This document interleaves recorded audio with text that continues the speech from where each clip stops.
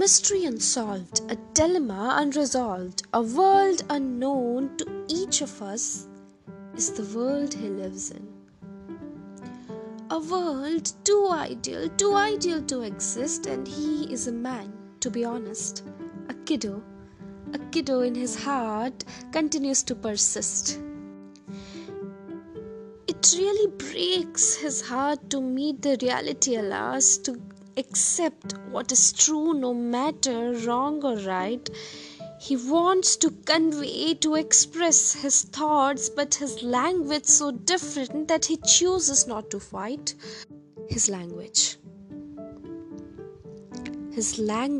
is different, not of his words, of his heart and his thoughts.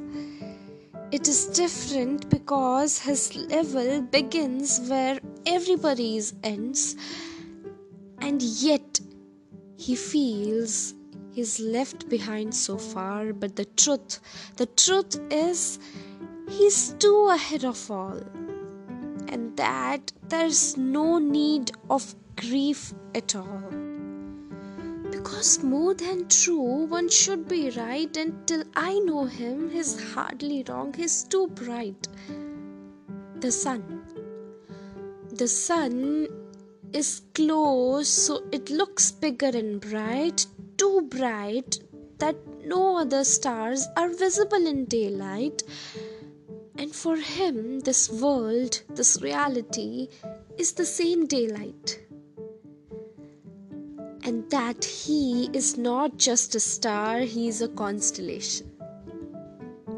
He is Orion, visible in the darkness at night, far enough but beautiful in daylight, so prominent, so special, holding symbolic history, and to the astronomers a subject to unravel the mystery.